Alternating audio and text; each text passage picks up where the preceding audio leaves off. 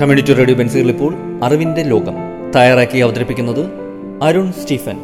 സാങ്കേതിക സഹായം ബോണി ജെ ബേസു. നമസ്കാരം എല്ലാ മാന്യ ശ്രോതാക്കൾക്കും അറിവിന്റെ ലോകത്തിലേക്ക് സ്വാഗതം. ഇന്ന് അറിവിന്റെ ലോകത്തിൽ പതിവ് പോലെ കറണ്ട് അഫയേഴ്സുമായി ബന്ധപ്പെട്ട് വരുന്ന ചോദ്യങ്ങളാണ് ഉൾപ്പെടുത്തിയിരിക്കുന്നത്. പലപ്പോഴും കറണ്ട് അഫയേഴ്സിന് ഉത്തരം എഴുതാനായിട്ട് നമ്മൾ പലരും ബുദ്ധിമുട്ടുന്നതായിട്ട് ശ്രദ്ധയിൽപ്പെട്ടിട്ടുള്ളത് കൊണ്ട് തന്നെയാണ് തീർച്ചയായിട്ടും കറണ്ട് അഫയേഴ്സുമായി ബന്ധപ്പെട്ട് വരുന്ന ചോദ്യങ്ങൾ വീണ്ടും വീണ്ടും ആവർത്തിച്ച് വരുന്നത്. അപ്പോൾ ആദ്യത്തെ ചോദ്യത്തിലോട്ട് നമുക്ക് പോവാം. ഏത് രണ്ട് രാജ്യങ്ങൾ തമ്മിൽ തർക്കമുള്ള പ്രദേശങ്ങളാണ് നാഗർണോ കരാബാക്ക്? ഏത് രണ്ട് രാജ്യങ്ങൾ തമ്മിൽ തർക്കമുള്ള പ്രദേശങ്ങളാണ് നാഗർണോ കരാബാക്ക്? ഉത്തരം അർമേനിയയും അസർബൈജനും തമ്മിലുള്ള, അല്ലെങ്കിൽ ഈ രണ്ട് രാജ്യങ്ങളും തമ്മിൽ തർക്കമുള്ള പ്രദേശമാണ് നാഗർണോ കരാബാക്ക് എന്ന് പറയുന്ന പ്രദേശം. അർമേനിയയ്ക്കും അസർബൈജനും ഇടയിൽ തർക്കമുള്ള തെക്കൻ കോക്കസിലെ ഒരു ഭൂപ്രദേശമാണ് ഇവിടം. മുൻപ് സോവിയറ്റ് യൂണിയന്റെ ഭാഗമായിരുന്ന നാഗർണോ കരാബാക്കിന്റെ നിയന്ത്രണത്തിന് വേണ്ടി ഇരു രാജ്യങ്ങളും കഴിഞ്ഞ 35 വർഷക്കാലമായി പോരാട്ടം നടത്തി എന്നുള്ളതും ചരിത്രപരമായിട്ടുള്ള ഒരു വസ്തുത തന്നെയാണ്. കൂടാതെ ലാച്ചിൻ ഇടനാഴിയുടെ തുടക്കത്തിൽ അസർബൈജാൻ അടുത്തിടെ ഒരു ചെക്ക് പോയിന്റ് സ്ഥാപിച്ചു എന്നുള്ളതും വാർത്തകളിൽ വളരെയധികം ഇടം പിടിച്ചിട്ടുള്ള ഒരു ന്യൂസ് ആയിരുന്നു. അർമേനിയക്കാർ ആർട്ട്സാക്ക് എന്നും വിളിക്കുന്ന ഇവിടം തെക്കൻ കോക്കസിലെ കരകളാൽ ചുറ്റപ്പെട്ട ഒരു പ്രദേശം കൂടിയാണ്. ഈ പ്രദേശം കൂടുതലും പർവ്വത പ്രദേശങ്ങളും വനപ്രദേശങ്ങളുമാണ് എന്നുള്ളത് മറ്റൊരു വസ്തുതയാണ്. ഇനി കൂടാതെ തർക്കപ്രദേശം കൂടിയായ ഇവിടം 1994 യുദ്ധം അവസാനിച്ചതിന് ശേഷം അർമേനിയയിലെയും അസർബൈജാനിലെയും ഭരണകൂട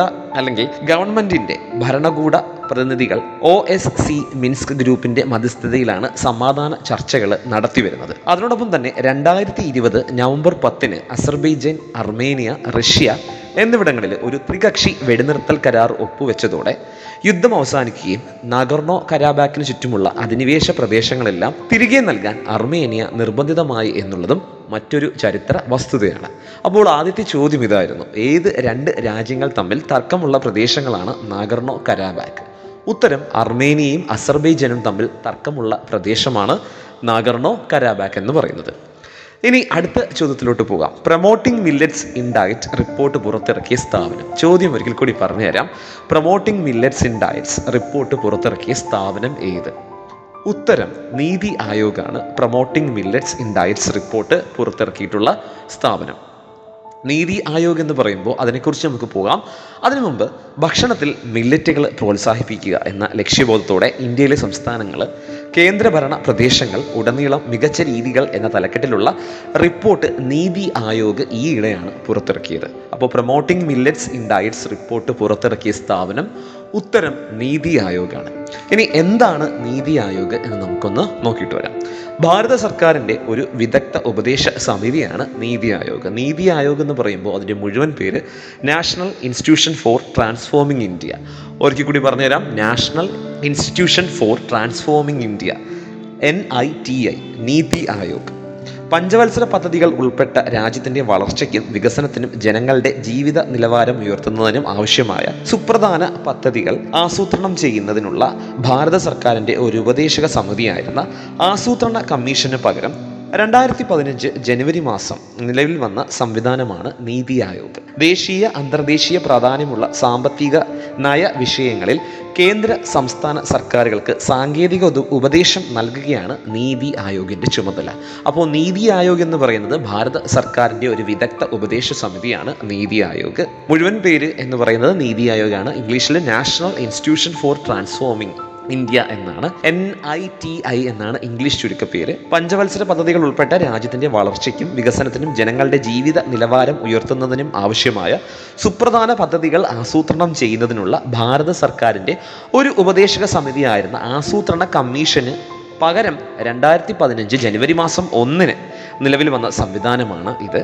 ദേശീയ അന്തർദേശീയ പ്രാധാന്യമുള്ള സാമ്പത്തിക നയ വിഷയങ്ങളിൽ കേന്ദ്ര സംസ്ഥാന സർക്കാരുകൾക്ക്, സർക്കാരിന് മാത്രമല്ല കേന്ദ്ര സംസ്ഥാന സർക്കാരുകൾക്ക് സാങ്കേതിക ഉപദേശം നൽകുകയും അല്ലെങ്കിൽ സാങ്കേതിക ഉപദേശം നൽകുകയാണ് നീതി ആയോഗിന്റെ ചുമതല എന്ന് പറയുന്നത്. അപ്പോൾ ഇനി അടുത്ത ചോദ്യത്തിലേക്ക് പോകാം. ക്വാഡ് ഉച്ചകോടിക്ക് അല്ലെങ്കിൽ 2023 കോഡ് ഉച്ചകോടി ആതിഥേയത്വം വഹിച്ച രാജ്യം, സ്ഥലം അല്ലെങ്കിൽ വഹിച്ച നഗരം ഏത്? സിഡ്നിയാണ് ഉത്തരം. കോഡ് ഉച്ചകോടി എന്ന് പറയുമ്പോൾ എന്താണ്, അല്ലെങ്കിൽ ഒരു ചോദ്യം, കോഡ് ഉച്ചകോടി 2023 ആതിഥേയത്വം വഹിച്ച നഗരം ഏത്? ഉത്തരം സിഡ്നിയാണ്. കോഡ് ഉച്ചകോടി എന്താണ് എന്ന് നമുക്ക് നോക്കിയിട്ട് വരാം.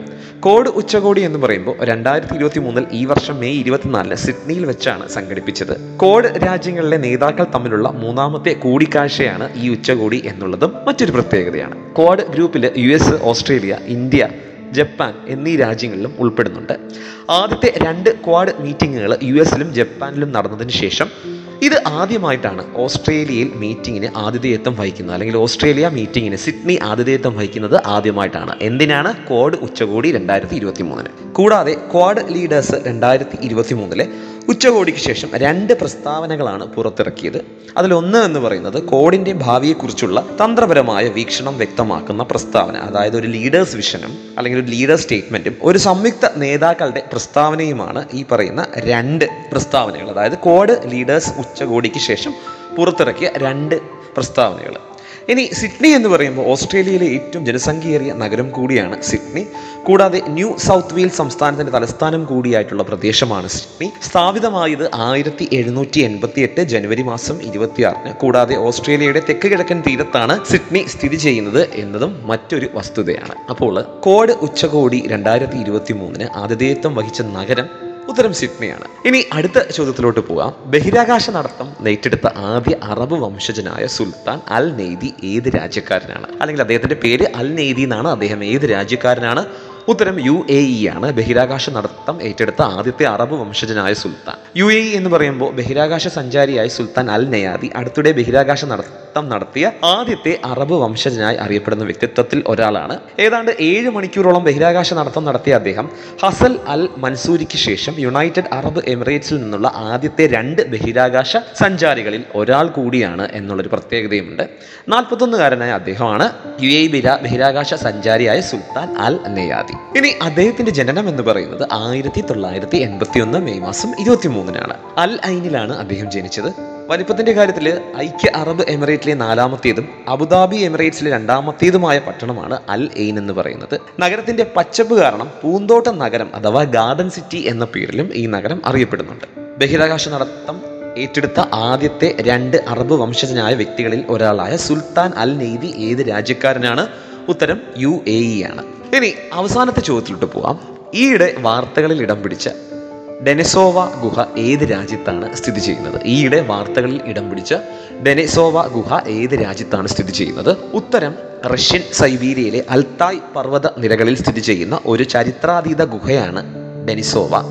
ഏതാണ്ട് 32,000 വർഷം പഴക്കമുള്ള ഒരു ചരിത്രാതീത കുതിരയെയും ഈ ഗുഹയിൽ നിന്ന് കണ്ടെത്തിയിട്ടുണ്ട് എന്നുള്ളതും മറ്റൊരു പ്രത്യേകതയാണ്. ഇനി ഇതര നാമം എന്ന് പറയുന്നത് ഐതാഷ് എന്ന പേരിലാണ് ഇത് അറിയപ്പെടുന്നത്. സ്ഥാനം സോളോനെഷൻസ്കി ഡിസ്ട്രിക്റ്റിലാണ്, അൽത്തായ് ക്രൈയിലാണ് ഇത് സ്ഥിതി ചെയ്യുന്നത്. പ്രദേശം റഷ്യയാണ്, സൈബീരിയയിലെ റഷ്യയിലാണ്. ഏകദേശം ഉയരം എന്ന് പറയുന്നത് 700 മീറ്ററോളം, അതായത് 2297 അടിയാണ് ഇതിന്റെ ഉയർച്ചയായിട്ട് അല്ലെങ്കിൽ ഉയരമായിട്ട് കണ്ടെത്തിയിട്ടുള്ളത്. അപ്പോൾ ഇന്നത്തെ ചോദ്യങ്ങൾ ഒരിക്കൽ കൂടി പറഞ്ഞുതരാം. ഏത് 2 രാജ്യങ്ങൾ തമ്മിൽ തർക്കമുള്ള പ്രദേശങ്ങളാണ് നഗർണോ കരാബാക്ക് എന്ന് പറയുന്നത്?